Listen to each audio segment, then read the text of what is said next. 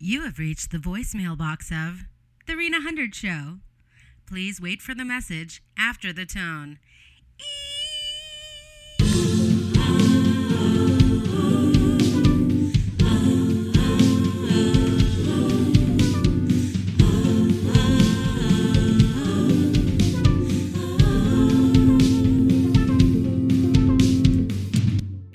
Today our topic is the social unsociability. Nope, that was wrong.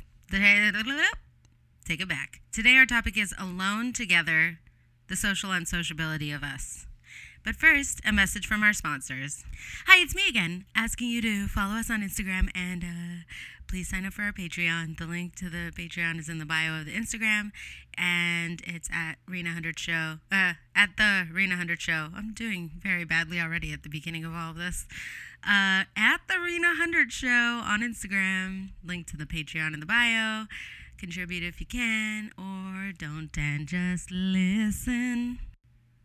All right, here's the ramble of today. It's about the tension between being alone and being with other people. What do we like better? What do we not? What can we handle? I'll start with a quote from, I think it's Immanuel Kant. Well, I'm reading this off the internet. In Immanuel Kant's renowned definition on sociability, is the human propensity to enter into society bound together with a mutual opposition which constantly threatens to break up society. This antagonism, as Kant calls it, I love how we all try so hard not to call him cunt. Anyways. But the person we actually want to call cunt is Nietzsche, right? A little philosophy major joke. I was not a philosophy major. Okay.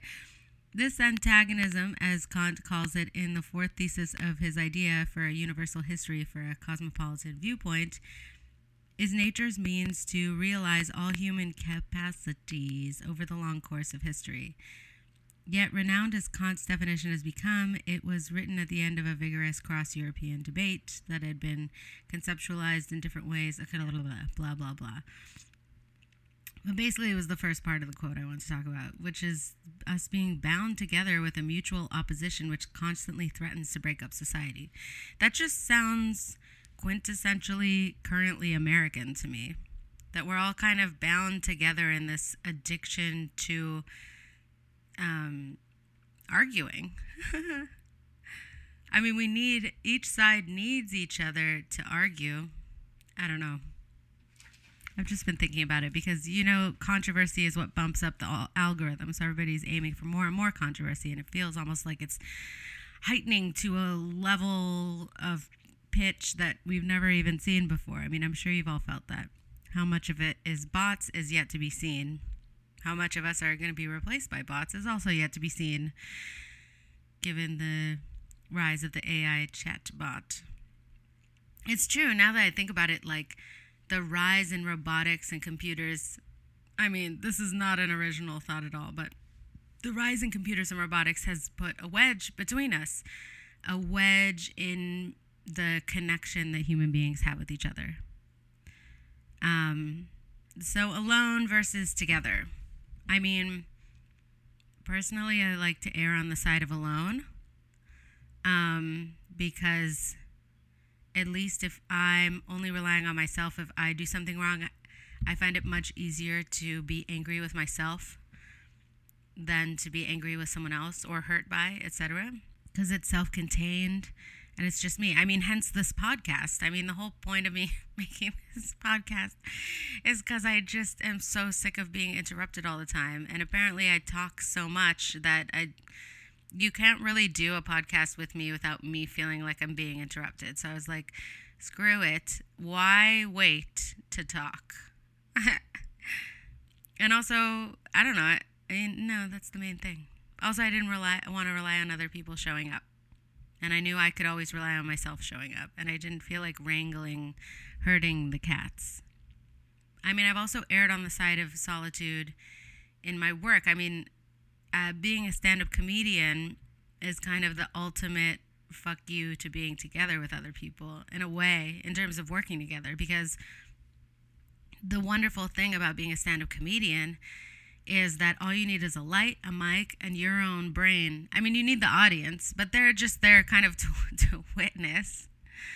But the beauty of it is that you don't have to take any notes from anybody. You don't have to deal with anybody else's personality or opinion when it comes to your work. You can just have your own thing that nobody's allowed to interfere with, except for drunk audience members. Technically, they're not allowed to interfere with it, but they do love to do that. I mean, I think a lot of us met the tension between being social and being not when we were in lockdown. Of course, not everyone in the country was completely in lockdown, but all of us, I think, for some period of time, were staying home more, at least. I mean, here in LA, it was definitely lockdown, felt like a lockdown for a long time. And I think it made us all really witness what we gain from being social and what maybe we were putting energy into that we don't need anymore from being social. Like, I think a lot of the superficial connections were lost and maybe replaced with going down rabbit holes online. Useless, frustrating rabbit holes of people getting things so wrong. And maybe that contributes to it too, that it's like when people are all together as a larger group, there's sort of a consensus of what truth is, whether or not it's flawed. But this kind of postmodern crack in the way people come together has allowed them to section off. This is also not an original thought. But, hey, have I ever had an original thought? Original? Ever? I don't. Maybe not. Maybe never. But yeah, it's siphoned people off into these little groups. And then the consensus of what truth and reality are becomes completely just broken to the point where you're arguing with someone online who's literally just, it's like you're living in like a Tom Hanks biography and they're living in an Orson Welles novel, and you're just not in the same tone, it's not the same dialogue going on. There's not the same overarching plot happening in the world, in your truth of your world. So yeah, I think about that a lot, like people's internal narratives and how they come up against each other and clash.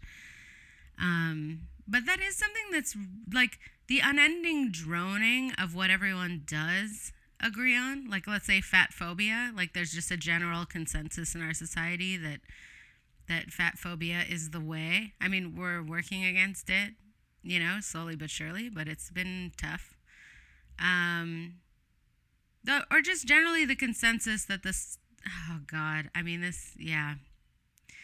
See, the problem is, like, I trust science and I trust doctors, but also I must look into the past and see that most of human existence, that practice has been deeply flawed. Maybe not most of human existence. That was too overarching a statement. But, like, ever since modern medicine, is the advent of modern medicine and science, there have been things they've gotten extremely wrong. Like race theory, that we just kind of don't talk about, how that was like, people like in the scientific community kind of agreed that was a real thing. So I understand people's hesitance to trust. I mean, I don't know. I mean, it's definitely in its early barbaric forms, and we don't want to really understand that because, well, we're gonna die before its infancy is over, really. Oh boy, already to death, Rena. Okay, just going straight there. What else did I write in my notes for today? Small versus large. Oh yeah, I've also thought a lot about how human beings, like, okay, when you do improv, the perfect number for an improv team that can think together and create a show is 8. Like, 8 is the perfect number. You can go lower than 8. But once you go higher than 8, the thinking sort of breaks down and you can't have as much strong, complicated thought going on. And then I think I mean, it's my estimation that the more and more people you add to a group, kind of the lower the intellectual bar has to go for everybody to really understand what's going on and agree to it and support it and play with that idea. Hence, like memes, very simple. And that is just so unfortunate that we can't sustain complicated thought at a large group level. I mean, it really seems like a major obstacle to bringing about change in a society, because you have to sell it in this sort of dumbed down way, when you have to sell complicated solutions to complicated problems in a dumbed down way for society to support them, in a dumbed down and potentially not really reflective of what's going on way, you know? I mean, I guess, I don't know.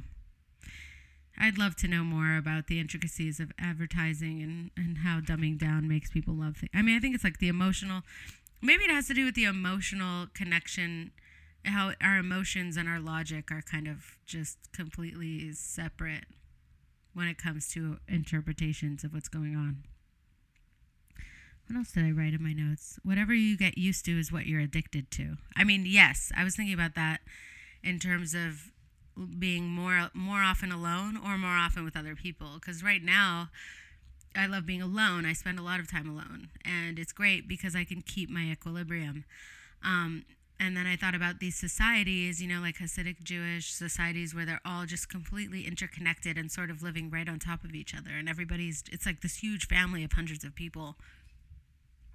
And I was like, God, that sounds like hell. But then again, if I was used to it, I would probably hate to get off it. I'd be so used to having that interconnected familial feeling all around me, the familiarity of that. Then again, it just so often breeds contempt, as someone said. I don't know who. And it also makes me think of my work of like feeling alone in your thoughts, you know?